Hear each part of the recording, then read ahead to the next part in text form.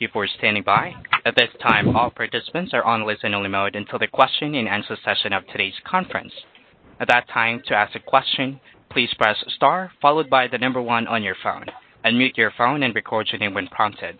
Today's call is being recorded. If you have any objections, you may disconnect at this time. May I introduce your first speaker for today, Gillian Holzer. Please go ahead. Hi, everyone. Thank you for joining today's press call. I'm Gillian Holzer, Communications Manager for the Food Program here at the World Resources Institute. Today you will hear findings from the forthcoming synthesis of the World Resources Report, Creating a Sustainable Food Future, which will be released very early Wednesday morning at 12:01 a.m. Eastern Time on December 5th.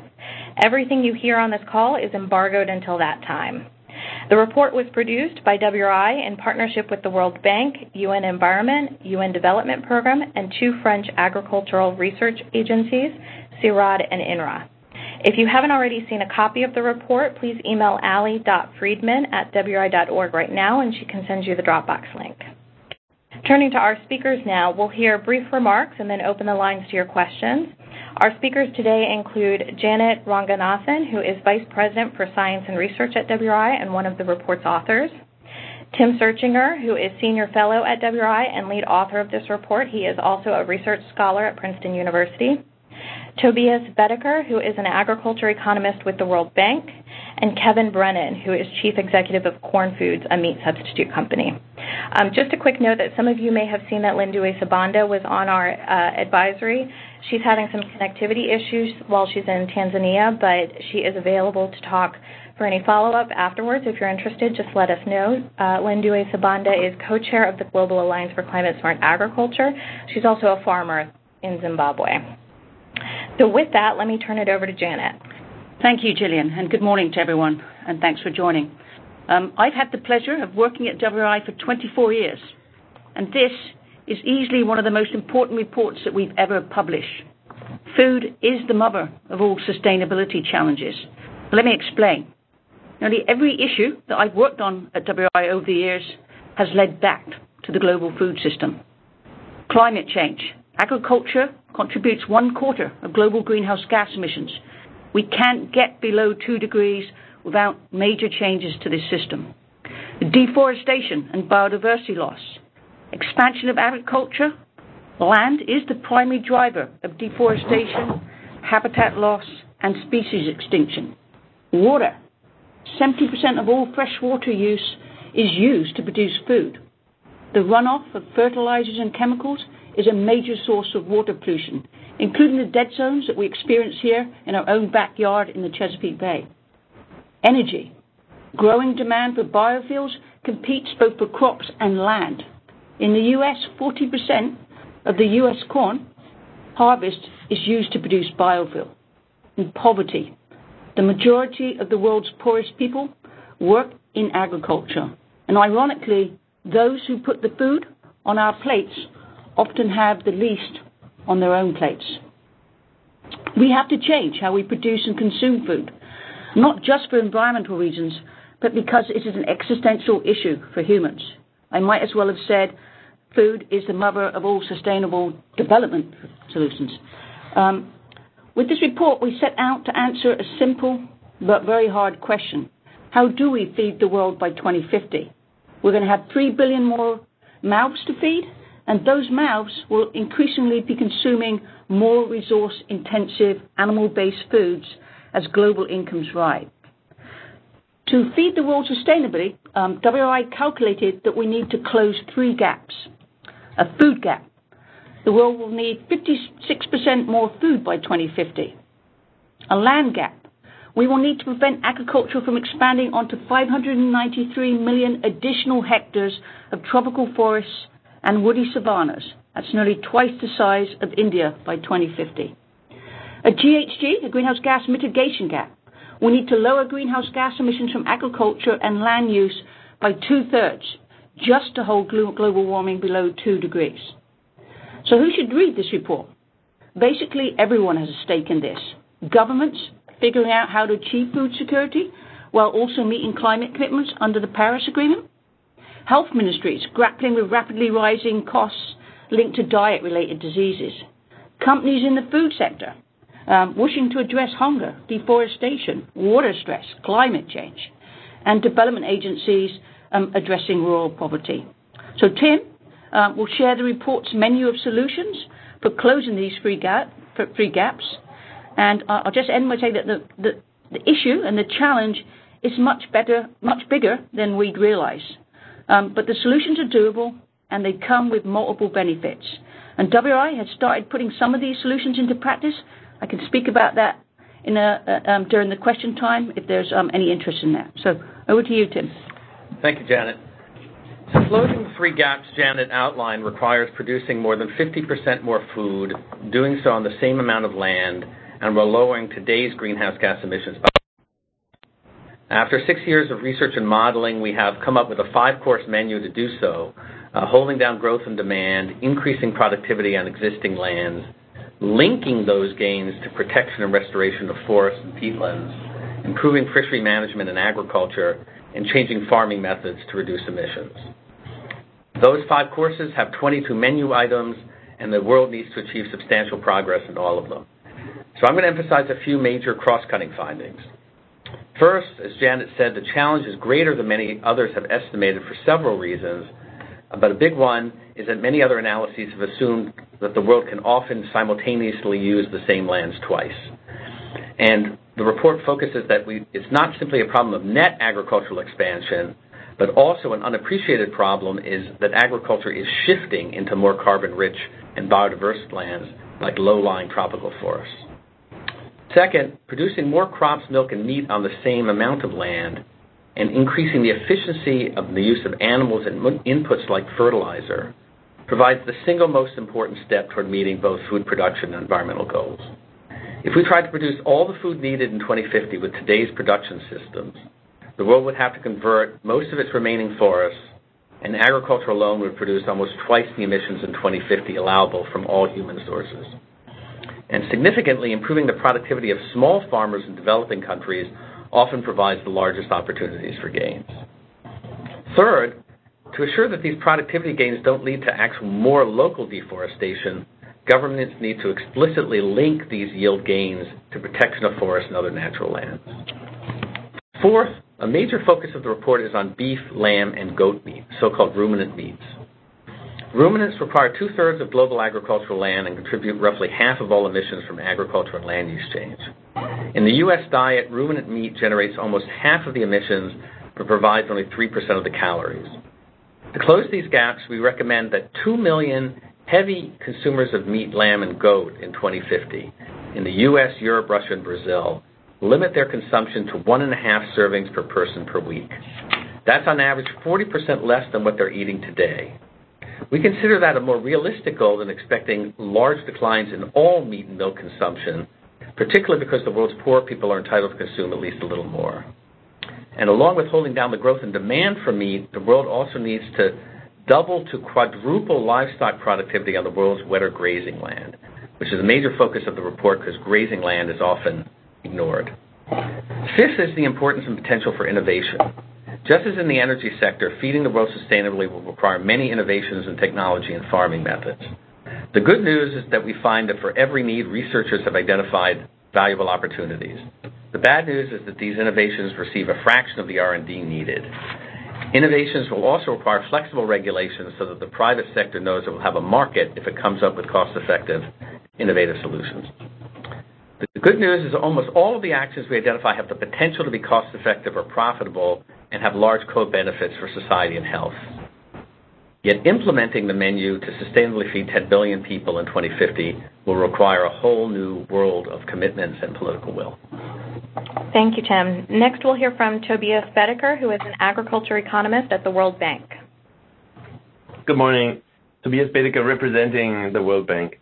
We're very excited to see WRI, leading the way and working with this strong set of partners, one of which is our organization, to lay out such a compelling vision for creating a more sustainable food future and for identifying a wide range of practical solutions to close the gaps that both Janet and Tim mentioned, the food gap, the land gap, and the GHG mitigation gap simultaneously within one system and neighboring sectors, which is really an extremely complex and at the same time fundamental issue that we face.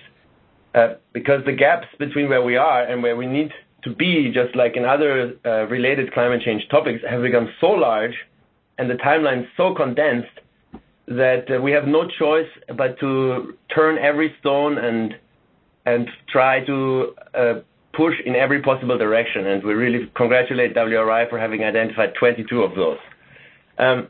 Now, from our side, the value add I think that we can bring is that we are an organization focused on ending poverty. And I'd like to emphasize the links between the sustainable food and poverty agendas here. That's not only because farmers are among the poorest, most exposed, and also lowest capacity population groups globally, but at the same time are the ultimate agents of change that we're going to need in this context. They are the ones that are going to have to implement the vast majority of the solutions on offer. As we heard, many of these solutions offer win-wins, are economically beneficial, but that still could mean that farmers will require a lot of support to start implementing them because of upfront investment costs, because of education and capacity needs and other factors. And there are also some solutions that may involve trade-offs for farmers. And we very much welcome the farmer-centric approach that WRI has taken, that we all together have taken in this report. Because there are really some key issues that the report touches on that require attention, such as the role of different levels of food prices and what they mean for poor farmers, poor consumers, and food production as a whole. Now, one key menu item that I wanted to point out that is worthy of further attention in our view is the role of the about $570 billion in yearly public support by governments to agricultural production, which currently are not very well targeted towards the achievement of the closing of the gaps that we have mentioned here, or indeed very climate smart overall. This amount, which is an estimate by the OECD covering 51 countries that represent 2/3 of global agricultural output, these $570 billion a year dwarf both climate finance and overseas development assistance to agriculture, increasing the effectiveness of what are essentially direct and indirect subsidies, decoupling them from production, and refocusing them on the achievement of positive climate outcomes would unlock very large amount of resources. And furthermore, if these resources could be used in a way that would attract further private investment, which rightly is identified as a critical piece in the report, we feel that we could have a real game changer on our hands. So at the World Bank, we really look forward to working and using this report in the dialogue with our clients. It's, I believe, a resource, as Janet said, that we really haven't had before, not in the way that it is comprehensive and not the way that it is thorough and not in the way that it is that it isn't pulling any punches when it comes to the needs for change in the various different directions. Thank you. Thank you, Tobias. Finally, we've got Kevin Brennan, who is CEO of Quorn Foods. Yes, operating globally as we do, we are seeing a clear change in consumer behavior across the world, which is a positive sign. More people are turning to meat alternatives, especially foods that replicate the taste and texture of beef and red meats. The meat alternatives category is, in fact, one of the fastest growing food categories in many countries, up double digit in the likes of the UK, the Nordics, Benelux, Australia, and even starting to accelerate in markets like less developed, like the USA. What we're particularly seeing is that younger consumers are growing up with a different attitude towards meat. They're getting and agreeing with the health messages and planetary issues that have been highlighted around excessive meat production and consumption.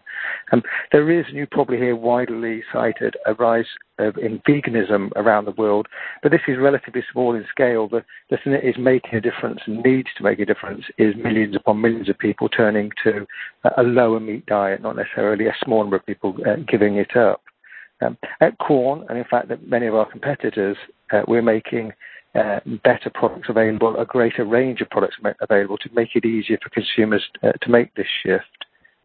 Equally, I think there's a cautionary note, which is the scales of changes that I've described in consumer behaviour are insufficient to drive the level of meat reduction, particularly red meat consumption and production, that is required, as highlighted by the WRI, and really is going to ultimately require some degree of government intervention. Until meat pricing fully reflects the externalities that it's now clear that it creates, it will get overconsumed, even if more and better alternatives continue to become widely available. Thank you.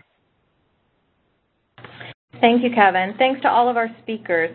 We'll now open it up to questions. Tom, please let everyone know how to ask a question. Thank you. To all participants over the phone, if you would like to ask a question, please press star followed by the number 1 on your phone. Unmute your phone and record your name clearly when prompted. Your name is required to introduce your question. To cancel, you may press star followed by the number 2. One moment, please, to see if we have incoming questions. Great. So again, push star 1 if you'd like to ask a question. Joining us for the Q&A is also Rich Waite, who is associate with WRI's food program and one of the report's authors. A quick reminder that everything you're hearing today is embargoed for Wednesday, December 5th at 12:01 a.m. Eastern Time, which is 6:01 a.m. Central European Time. We're also happy to share the underlying data and any other information you need. Just contact Allie, Nicholas, or whoever invited you to today's call. We'll have a recording of this call available in a few hours in case you need to transcribe a quote or missed anything important. We'll add it to the Dropbox Online press kit as well. So, operator, do we have any questions? Yes, speakers. Our first question comes from Damien Carrington. Your line is open. Oh, hi. Thanks, everybody. Damien Carrington from The Guardian. I was just looking at the nice diagram at the start of the report, figure ES1, I think it says, which shows all the different steps towards closing the greenhouse gas gaps. And, of course, the biggest one in there is shifting diets, and that's obviously something that gets lots of attention in terms of reducing meat. You talked about, the changes required in the United States, I think 40% reduction, but I wonder if you could talk a bit more generally about the rest of the world. How do you think governments or whoever can be effective in trying to change people's diets? Thank you. Great. So I think we'll go first to Tim, and then Kevin, if you want to jump in with a response too. So two things. First is that although the diet shift is very important, what that chart leaves out, which we have in a later chart, is that actually we factor in, even into our baseline, historical rates of yield gains or productivity gains.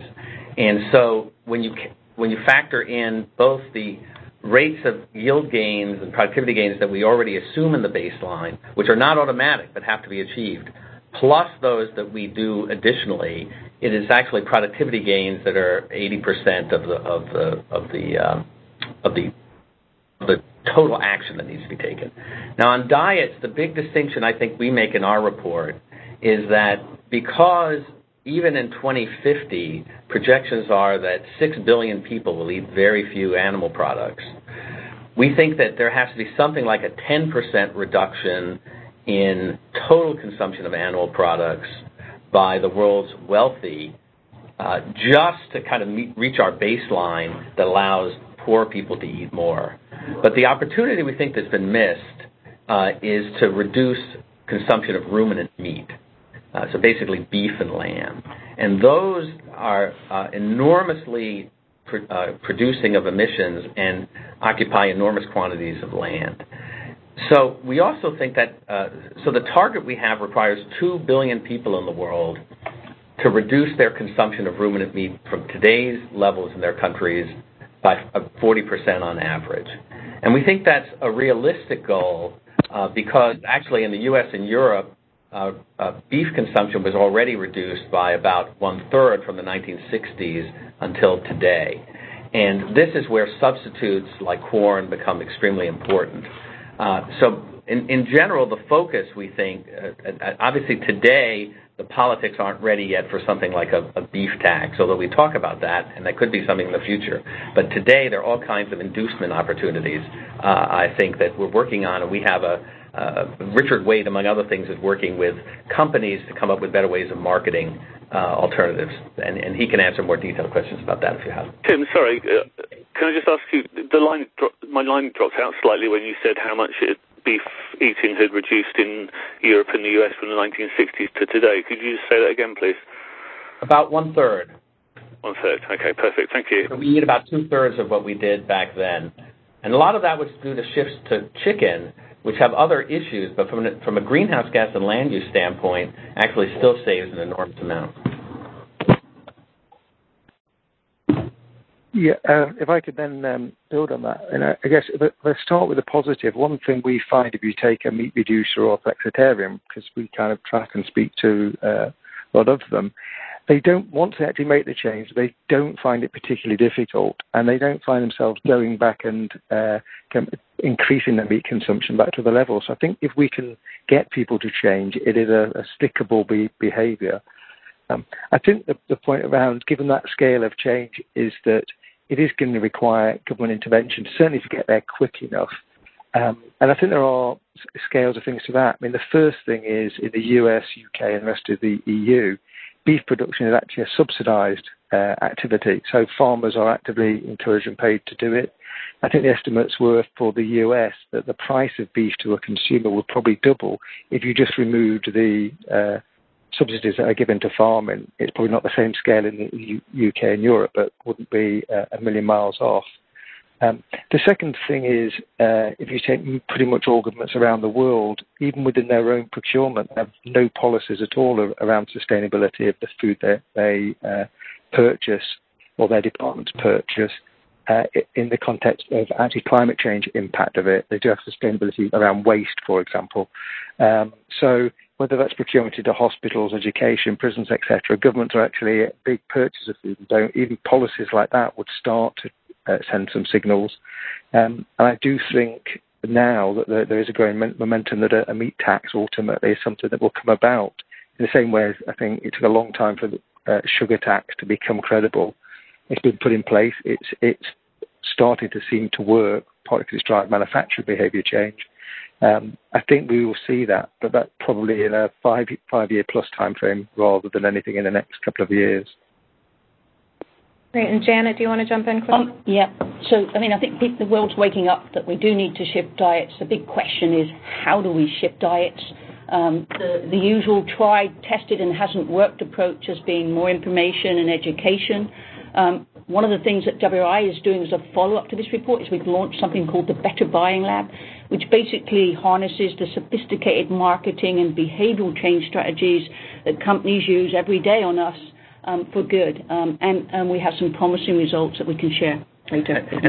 But I do just want to emphasize, this is Tim Searchinger again, that there's a little bit of a tendency in this field for people to start treating diet changes as a magic asterisk, where somehow or we're going to wave our hand and there's going to be just overwhelming reductions in consumption of animal products. And the purpose of this report was not to rely on any magic asterisk. So we wanted to focus on things we thought were realistic and achievable. And so that's why we're really focusing on this reduction in ruminant beef. And so that's the thing. This is too important a goal to rely on things that are too speculative. Great. Tom, let's go to our next question. Thank you. Our next question comes from Brad Plummer. Your line is open. Hey, thanks so much for doing this call. I want to ask a little bit about climate change, because I noticed in the report the effects of climate change are not included in the baseline, and then later on there's a menu item about adapting to climate change where it notes that, you know, it's still a little uncertain, the effects of climate change on crop yield, so that's why it wasn't included in the baseline. But it seems like under some of the plausible estimates of the effects of global warming on crop yields, you really get, you know, potentially serious declines. It makes this problem massively harder. I mean, I think you have at one point, you know, the land gap could increase by something like 50% if some of the estimates of what climate change might do to crops pans out. So I was just curious if you could sort of talk about that a little more and hear how climate change factors into this and how it potentially makes this already extremely tough task even tougher. Yeah, thanks. So this is Tim Searchinger again.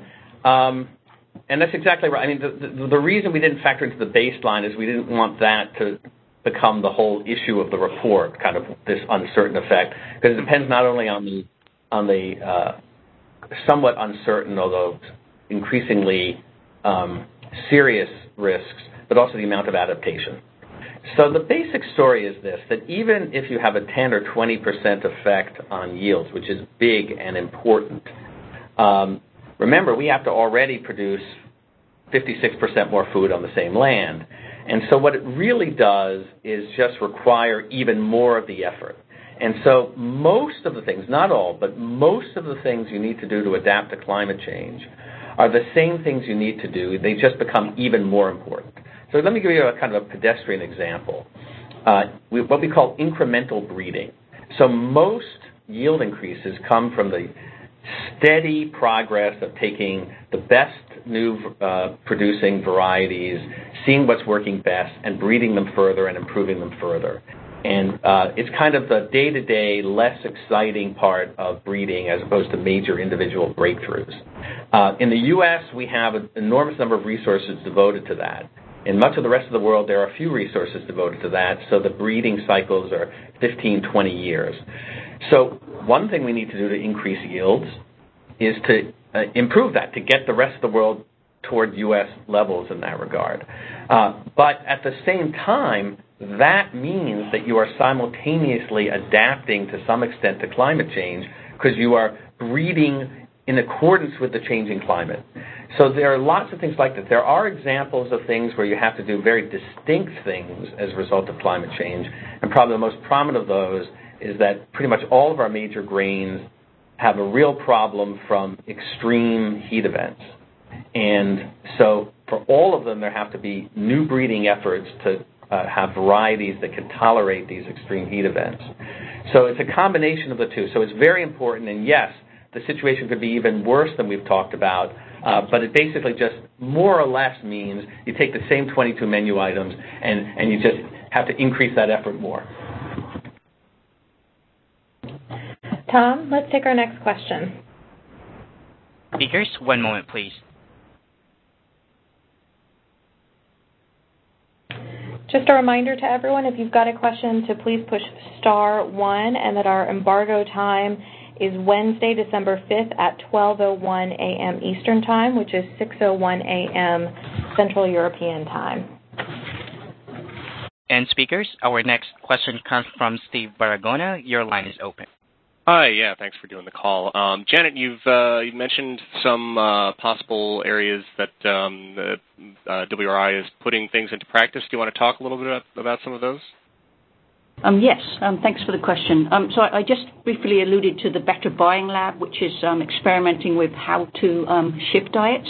So that's one. Another initiative that we launched at the Global Action Summit in California was the Cool Food Pledge. This is a new platform that's going to help facilities offer diners more of what they want while slashing food-related greenhouse gas emissions, the goal being 25% by 2030. And we've got a whole slew of partners involved in that: UN Environment, Carbon Neutral Cities Alliance, Healthcare Without Harm, and others. And we've already had some promising commitments. Pledge signatories to date collectively serve more than 60 million meals annually, and that's growing.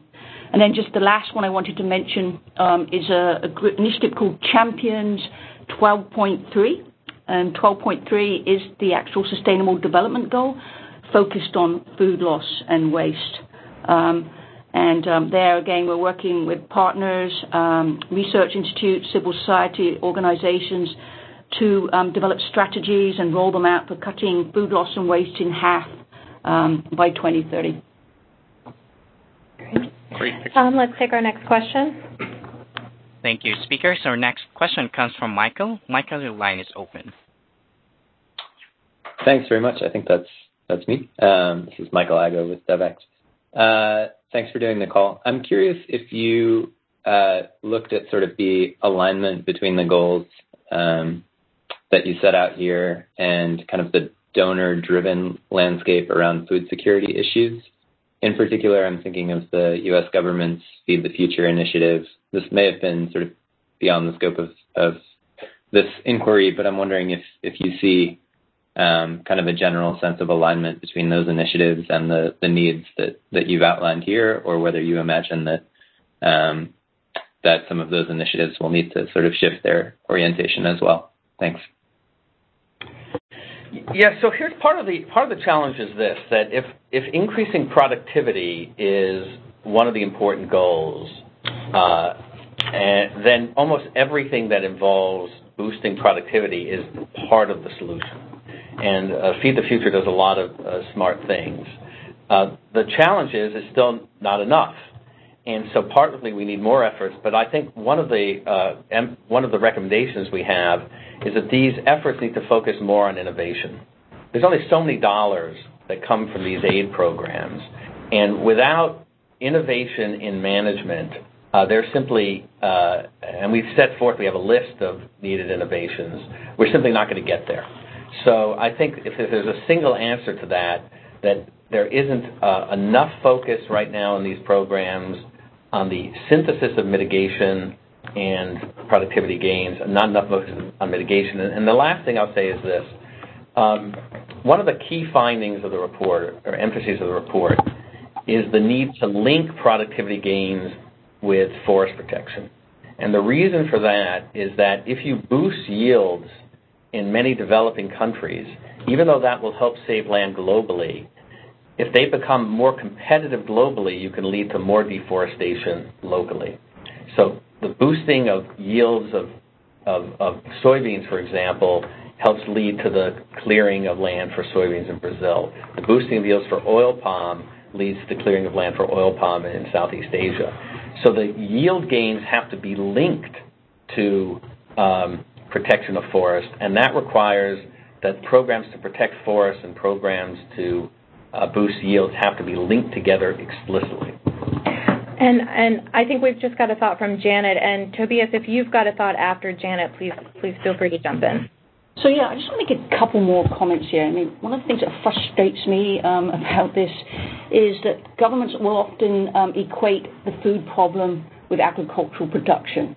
And there is this sort of, in addition to productivity, we also have to sort of manage the demand. And then the second problem I see is that they fail to connect the dots. As I said at the beginning, all these issues that I've been working on for the last 24 years, I've been thinking about, climate change, biodiversity loss, health, poverty.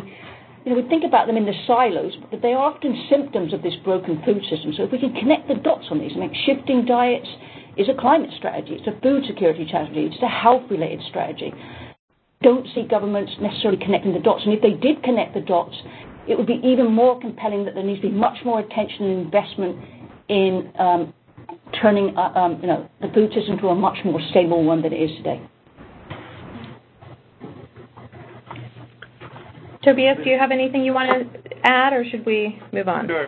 As a representative of one of those development organizations, Michael, I want to say we're already doing quite a lot in this arena. Last year, we helped our clients invest around $2 billion in climate finance for agriculture. And our different projects covered each of the 5 menu items that are identified in the WRR, but not all of the 22 sub-items. Moreover, I think the key value add of this report for us is this high level of resolution and the high degree of specificity with which each of the menu items is described. And as I said earlier, this will be a very useful input in our dialogue with the clients to point out what the possibilities are and try to increase our impacts. This very much includes this task of connecting the dots. In that context, I wanted to highlight that we will be announcing new corporate commitments for the World Bank at the COP towards the year 2025, in which this cross-sectoral work and connecting the dots plays an important role. Thank you. Thank you, Tobias. So I think we'll just wrap up in just a second. Are there any final thoughts from our speakers? So maybe there are a couple things I didn't get a chance to emphasize that I think should highlight. One is on the demand side. We do deal with bioenergy, and we offer the statistic that some of the goals for bioenergy, many of them, which contemplate bioenergy supplying about 20% of the world's energy in 2050, would require an amount of biomass that's equal to all the world's crops, all the world's crop residues, all the world's grass eaten by livestock, and all the world's wood. And obviously, even any small measure moving toward that essentially dramatically increases land use competition and would make it impossible to achieve a sustainable food future. And we go into how that is actually based on various forms of double counting that I won't go through today. And the other is, I just want to emphasize the opportunities for innovation that we saw. So there were times in writing this report where we grew very pessimistic because of the scope of the challenge. But as we kept working on things, it was interesting to discover that even small groups of scientists getting small amounts of money were making progress.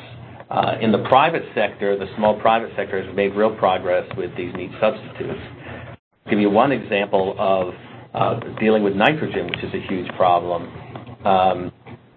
There are biologists who have determined that a variety of crops, a variety of grasses, actually have natural properties that essentially keep nitrogen in, keep it from turning into the forms that lead to nitrous oxide, which is a major greenhouse gas, and runoff, and lead to all kinds of inefficiencies, require yet more nitrogen. So we outlined a bunch of these in the report, and but the amount of money that goes into this is small, and the amount of money that goes into developing the solutions is also small. So even where we know things to do, for example, with changing water management with rice, there's no one out there trying to analyze, well, which exact irrigation systems can you do this in and how better. So there's also dollars that need to go to the basic development, not just research, but development of kind of developing the plans for actually doing this and monitoring progress. So I just wanted to emphasize those things. At the end of the day, we came out maybe even unfairly optimistic because we saw so many of these innovations, and I think that's exciting, but the amount of effort being made to promote them is remarkably small.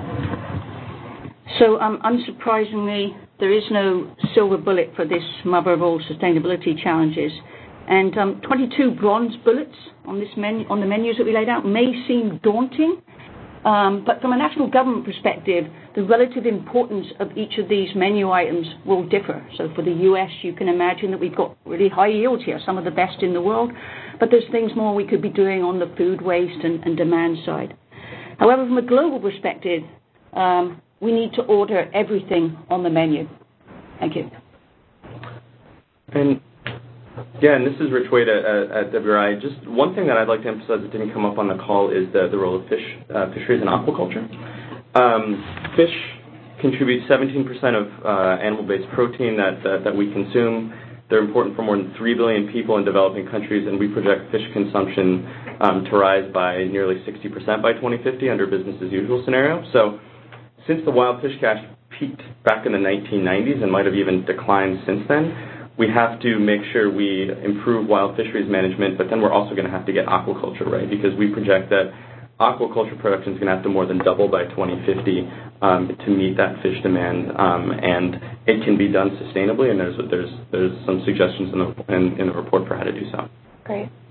Okay, well, thank you all. I think we will leave it with that. A reminder that our embargo time is 12:01 a.m. Eastern Time, December 5th. We're happy to connect you with any of the speakers. If you'd like, if you have follow-up questions, just get in touch with us.